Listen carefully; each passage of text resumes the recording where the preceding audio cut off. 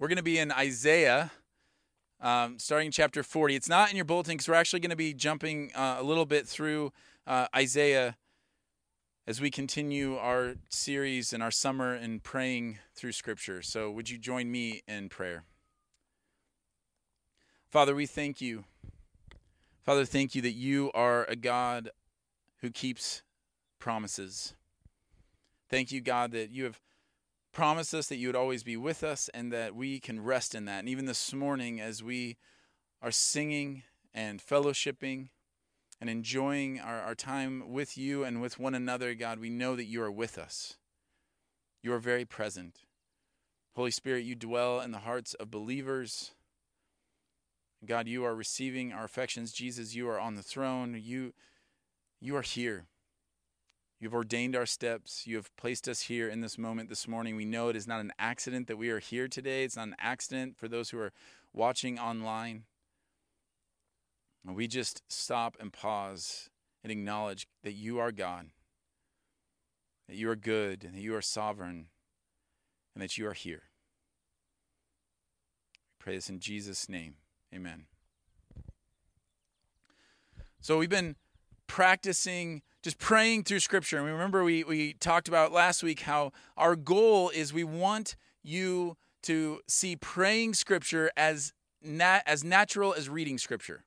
My hope is that as we do this through the summer and as you implement this in your daily rhythms, that it would become so second nature that you would not any longer just ever read Scripture from an intellectual standpoint, but that you would be praying it as you read it. And one of the things that I wanted us to do when we talked about, okay, what do we want to touch on this summer is I wanted us to practice praying the promises of God.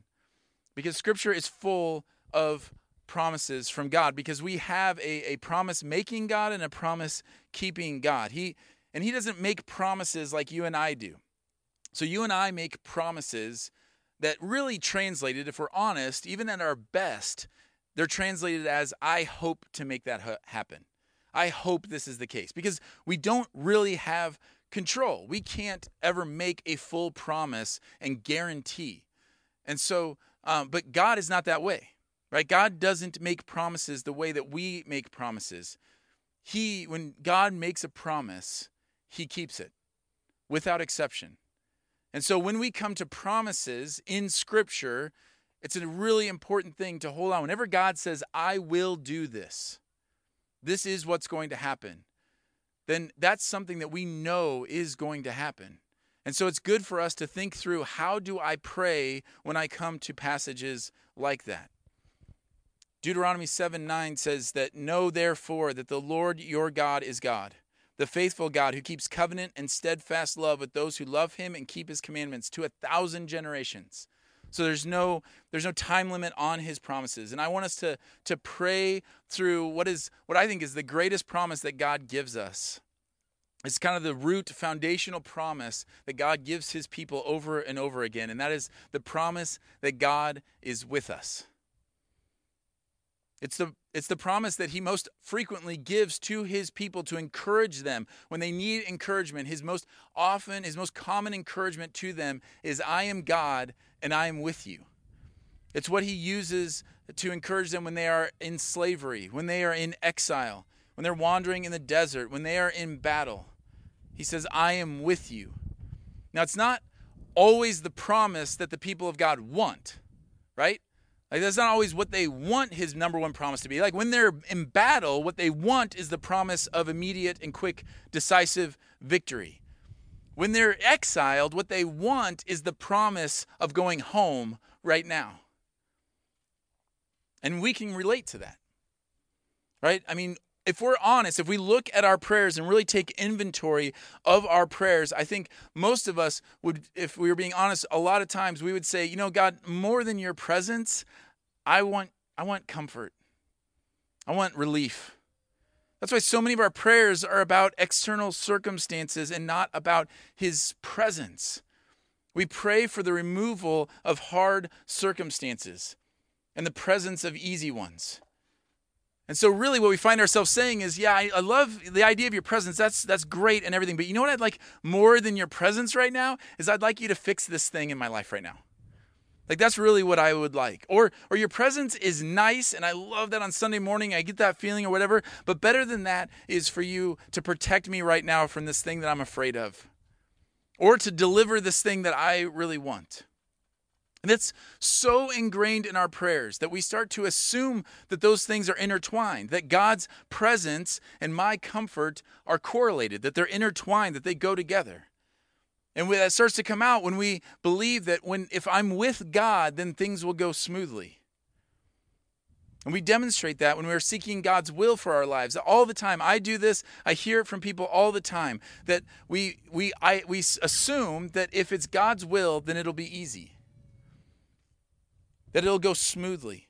And so often we make decisions in our life trying to discern the will of God by the path of least resistance. You know, when we say different things like, well, all the dominoes fell in place or all the doors opened or whatever the case is, and I'm not saying that's not a sign of God working, but it's certainly not a guarantee, right? And so if we just go around looking for that and saying, okay, path of least resistance, we might find ourselves actually going outside of the will of God. Because all you have to do is read the Bible just a little bit to see that that's never the path. That's never the thing that God says.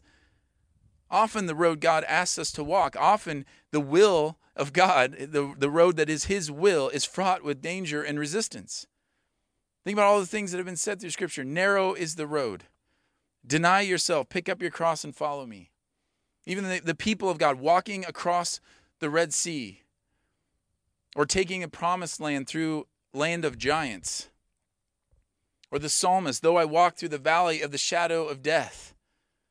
Or though the mountains crumble around me and the earth gives way.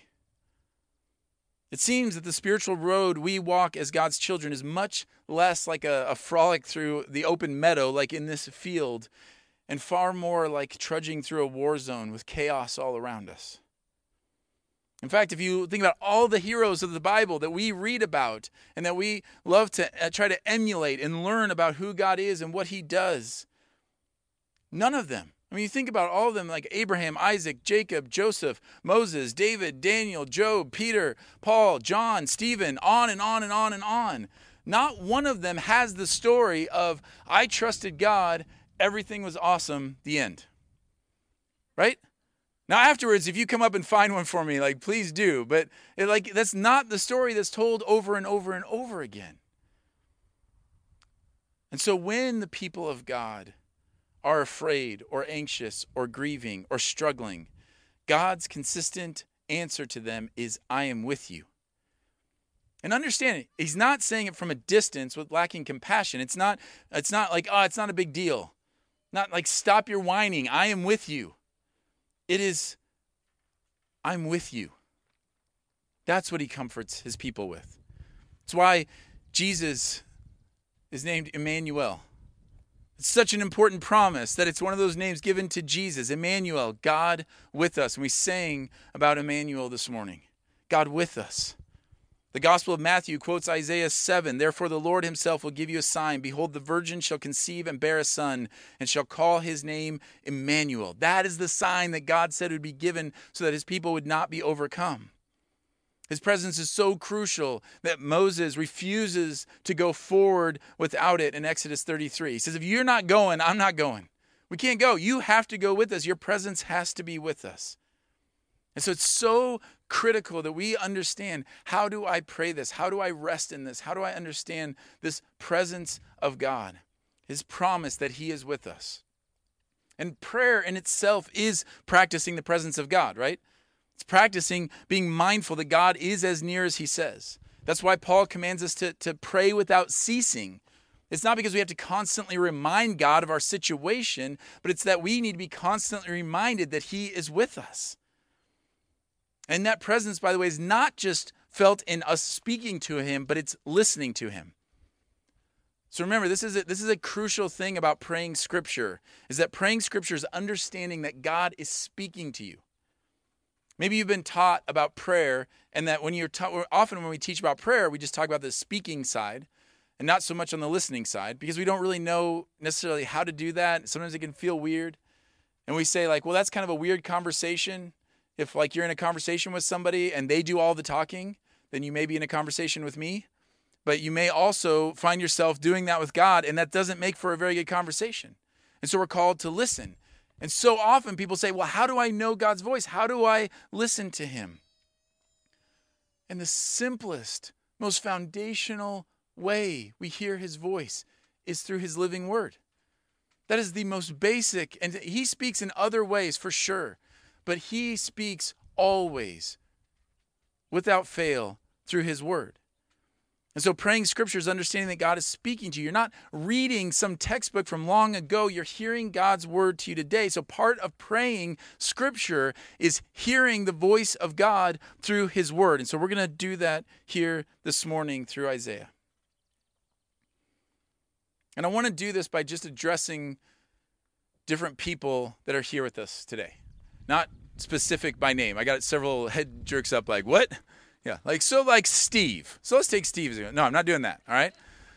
What I'm doing is saying maybe things that you're going through right now that you'd be identifying with. And so as I read through some of these passages in Isaiah, these were the things that came to mind, people in our congregation that came to mind. The first one is, if you are in this crew this morning, whether you're online or here, and you're feeling forgotten. You're feeling like God doesn't exist. You're feeling like God fell asleep at the wheel. In Isaiah 40, verse 27, it says this. Isaiah 40, verse 27. Why do you say, O Jacob, and speak, O Israel? My way is hidden from the Lord, and my right is disregarded by my God. Have you not known? Have you not heard? The Lord is the everlasting God, the creator of the ends of the earth. He does not faint or grow weary. His understanding is unsearchable. Now look, I could read that passage, and normally what would follow is a breaking down of 15 or 20 minutes about all the intricacies of that and how you can know that the Lord your God is with you and that he hears you and that you're not forgotten. And that is great to do. We do that and we should study that, but we should also be praying it, because from passages like this, we know that he's not busy, that he's not missing us, that he hasn't forgotten us, that he is the everlasting God. And we can understand that in our head, but for it to seep into our hearts, I would say we need to be praying it, not just reading it, but praying it, making it the core of your conversation with God. And so I might look at that and say, God, why do I think you've abandoned me? Why do I think you have forgotten about me? Have I not known? Have I not heard my entire life that you are the everlasting God? The creator of the ends of the earth. You don't faint or grow weary. Your understanding is unsearchable. You know me in every bit of my situation and my heart. Now, do you see the difference between just reading about these things about God, and actually communicating them to him? Like, it's the difference between me reading about how Lauren cares for me and how she loves me and just knowing about it, and actually speaking to her when I'm feeling any of that doubt and looking at her in the face and saying these things. Like, how could I have forgotten this? How could I not remember? And so we need to be reminded of doing that. And so we look at that and say, God, your understanding of the situation is far beyond mine. You know what's happening in my body, in my heart, in my family, in my kids' minds. You created it all. You don't get distracted. You don't get overwhelmed. You don't get tired. Why would I ever think that you do? So we pray that. And even as you're praying that, you may think, okay, well, he may not get tired, but I'm done. I'm exhausted. I'm worn out. Maybe that's you. You're saying, okay, I get it that God is there, and I even could say that to him, but I am spiritually depleted. I'm emotionally drained. I'm physically done. And he keeps going. Verse 29, he gives power to the faint. And to him who has no might, he increases strength. Even youths shall faint and be weary, and young men shall fall exhausted. But they who wait for the Lord shall renew their strength. They shall mount up with wings like eagles. They shall run and not be weary. They shall walk and not faint. And so passages like this, many of you have heard this passage. And if you don't even if you've never read the Bible, this is one of the coffee mug verses. Okay? And we love these kinds of verses. They go on posters, they go on signs, they go on coffee mugs, and with good reason. But I just want to encourage you, don't just read about this, but pray this. He gives strength to the weary. Those who hope in the Lord will soar on wings like eagles. That we start thinking this and considering that people don't transcend their circumstances. God carries them over them. Right? It's his presence that does that. Listen here, just for a second here. My weariness, my fatigue is not answered or defeated in just my own rest, in just finding some me time to carve out and just getting a break. That's not how I will find true rest. It's those who put their hope in the Lord who will be renewed. And now, because I know that a lot of you are very literal in some of these things, and I will get comments about or later it'll come up, well, Jay said that it's wrong to take a vacation. It's wrong to take a day off. It's wrong to go do a hobby. That is not what I'm saying. What I'm saying is simply this. If your hope is in that day off, in that vacation, in that hobby to renew you, you will not find rest. You will not be receiving the promise that God has for you. But if your hope is in the Lord, then you will be renewed. Not you might be renewed. Not, hey, it's a good plan and hey, here's something to try. It's his promise. Those who wait on the Lord will have their strength renewed. I just encourage you to try that sometime. The next time you get a break or a time away, you get 15 minutes to yourself, you get a break at work, you get a day off, seek the Lord. Seek his presence. While you're doing the other things, seek his presence. Be mindful of his presence. And tell me if that's not more restful. It's not a new idea. This is what he's always said. My presence is what will give you rest. And so we pray that. We look at this passage, I pray it. God, I am faint. Give me power. I have no might. Increase my strength. I know everybody around me, including myself, will grow faint and weary, and everybody around me will do that. They will collapse from fatigue. But those who wait on you will renew their strength. God, help me to put my hope in your presence. Help me to believe that your presence is better than these other things that I think will give me rest. And so many of you right now, it's been really encouraging to hear the stories through this pandemic and through the last several months of what God has been doing in your lives. And that brought to mind, as I'm praying through this and thinking through this, is another group of people. People who have felt the renewal of God's strength. They've felt God renewing them and giving them life, and they've got a breath of fresh air, and they've remembered their first love, and they are pursuing Jesus, but now they're being called to go down a road, and they're a little timid to go down this road. That they're saying, okay, God, I think I know what you're asking of me, but I don't know if I can do that. I don't know if I have the courage to do that. Isaiah 41:10 says, "Fear not, for I am with you. Be not dismayed, for I am your God. I will strengthen you. I will help you. I will uphold you with my righteous right hand." So look what he says there. Why are we not to fear this road in front of us? Because he is with us. Not because the road isn't scary. Not because it's not fraught with danger. Not because there's not risk. I talk to people all the time and they say, I feel like God is asking me to do this, and then they list all the scary things that could happen if they go down that road. And the answer has to be, yeah, those things could happen. That absolutely could happen. But the Lord your God is with you. Do not be dismayed. This is nothing new. When Moses passes the torch to Joshua, he tells him that he's going to be the one to lead the people into the promised land. Can you imagine receiving that? Moses says, hey, look, you're the one that's going to do this. I mean, receiving that torch, receiving that baton, can you imagine that? And do you know what Moses says to him? Probably looking at Joshua's face of like, what? Am I going to be able to do that? And what does Moses say to him? He says, Joshua, you can do this, man. You're the best. You're a super strong leader. I don't know why God didn't pick you from the beginning. I've seen so much growth in you. You are absolutely able to do this. This is where you should be saying, shaking your heads and going, no, that's not what he said. Robbie gave me a half head shake. He was like, wait, where are you going with this? I don't think that's what he said. No, that's not what he said.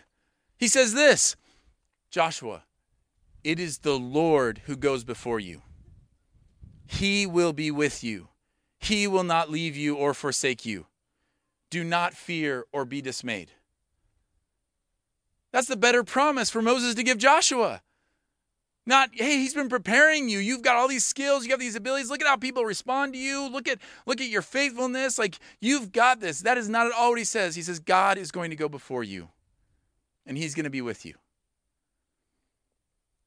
Think about when Jesus, thousands of years later, gives the Great Commission to the disciples. The plan, where he says, go therefore and make disciples of all nations. So he's giving this little group of imperfect people who have all abandoned him very recently, and saying, you're going to go and spread this to the ends of the earth, which is pretty big marching orders. It's a pretty daunting road to be walking down. And when you can imagine a similar look of expression on their faces that maybe was on Joshua's face of, we're going to do what now? We're not going to do that. Like, you're staying and you're going to go do that. And he says, no, you're going to go do this. And what does Jesus say to encourage them? Does he say, hey guys, you're a great team. Look at the spread of gifts you've got all around you. If you just work together, there's nothing you can't accomplish. Hopefully you're getting the pattern by now, and now you'd be like, no, that's not actually what he says. What does he say? He says, all authority has been given to me. And then he says, I am with you always to the end of the age. Church, what has God asked of you? I can guarantee you he has not asked you to just live a private life with no influence on anybody else. Who has he asked you to get into the trenches with? Who has he asked you to share the gospel with? Who has he asked you to serve sacrificially? What has he called you to lay aside? My guess is that if you've been following Jesus, you have some of those things. And if you're like me, you've suffered from doubt because maybe you're looking at your own strength and your own circumstances. Church, lift up your head. Listen to the voice of God in his word. Fear not, for I am with you. Be not dismayed, for I am your God. I will strengthen you. I will help you. I will uphold you with my righteous right hand. It's different to just read it than praying it and receiving that and listening to the very words of God.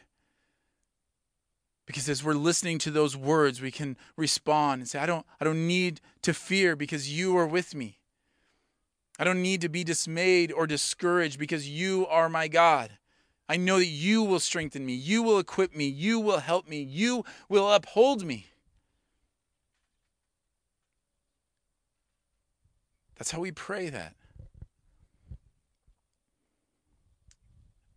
Finally, I want to look at a group of people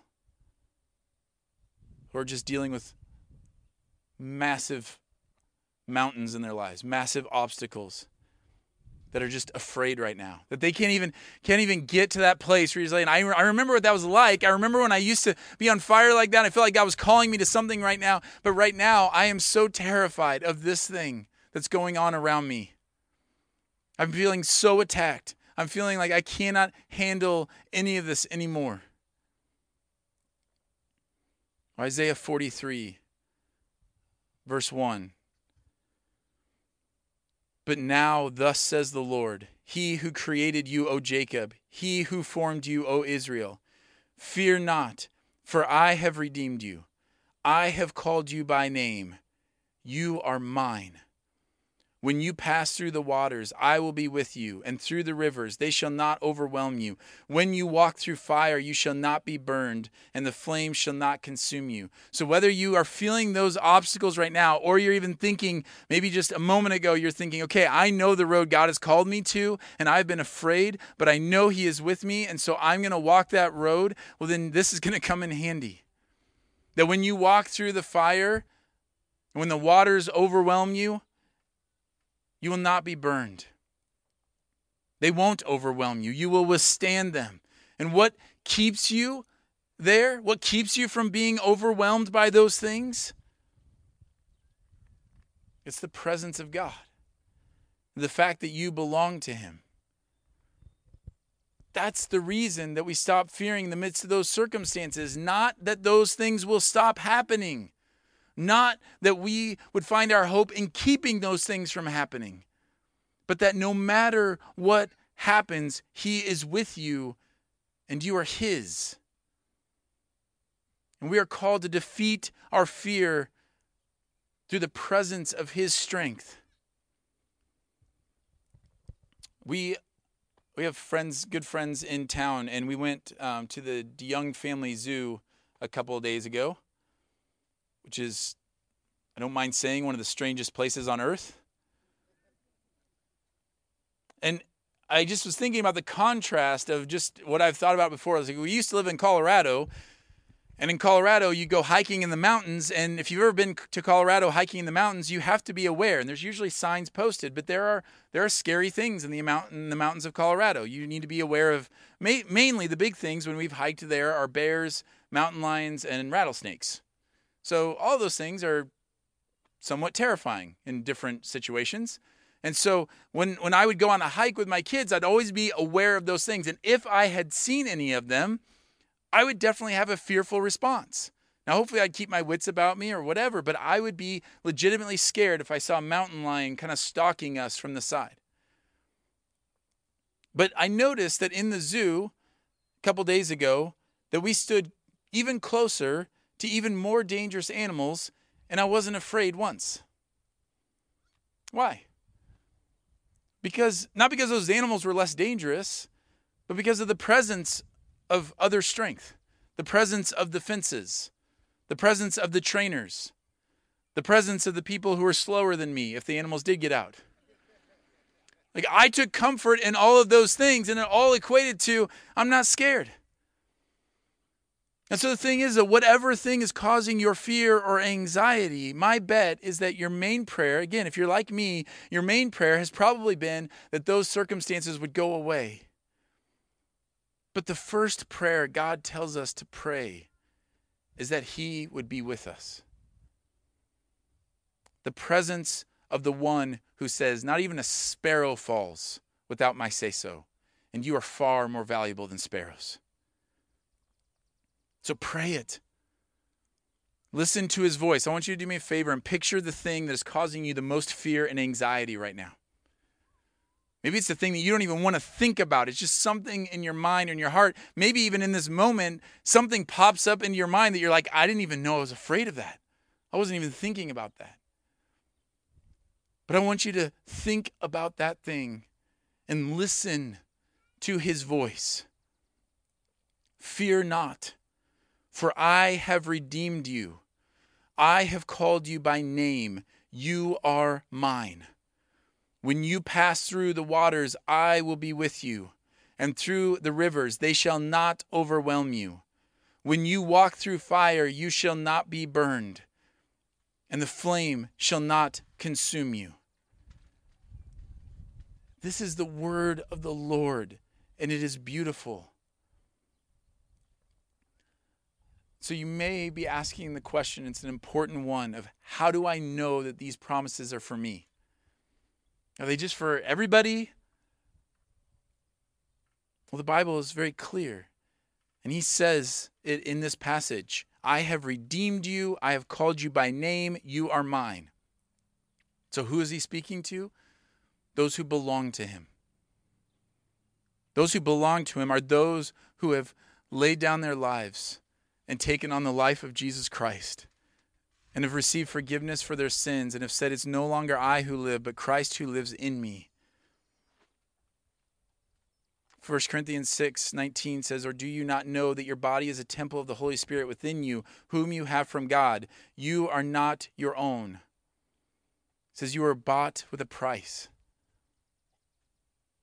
So a question for you this morning, if you hear these promises and you say, I want those to be true, I believe that God can fulfill those and I want those to be true, but how do I know that they're for me? Well, you know that they're for you if you have placed your trust with Jesus. If you would say, I identify with Christ, I belong to him. Through the work of the cross, he has made a way to be reconciled to him. And not part way, not just in a way that says, yeah, like I agree with this thing in principle and I go to church and I'm a good person. Not in that kind of way, but in saying, I am yours. I belong to you. I am no longer my own. To say with Paul that I have been crucified with Christ. It is no longer I who live, but Christ who lives in me. In the life I now live, in the flesh, I live by faith in the Son of God who loved me and gave himself for me. That's what it means to belong to God. And when you belong to God, you have his presence and he is with you. And it turns out that his presence is far better than all of the best circumstances. His presence chases away all of our feelings of being forgotten or abandoned with being truly known and loved. His presence chases away all of our fatigue and renews our strength. His presence chases away all of our insecurities and fills us with boldness. His presence chases away our fears and makes us persevere. His presence reminds us that we are his and we are loved. And that is so much better. I'm going to ask the band to come up. And when we sing the closing song, I just want to encourage you to sing it to God. Be mindful. This is what we always should be doing. But we are going to sing Scripture here at the end. And to know that these are true promises. Because the promise of his presence is so much better.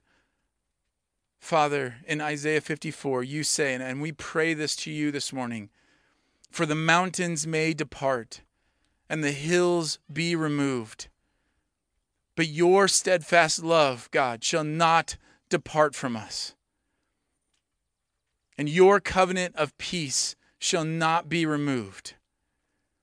You speak these words to us, Lord, and you have compassion on us.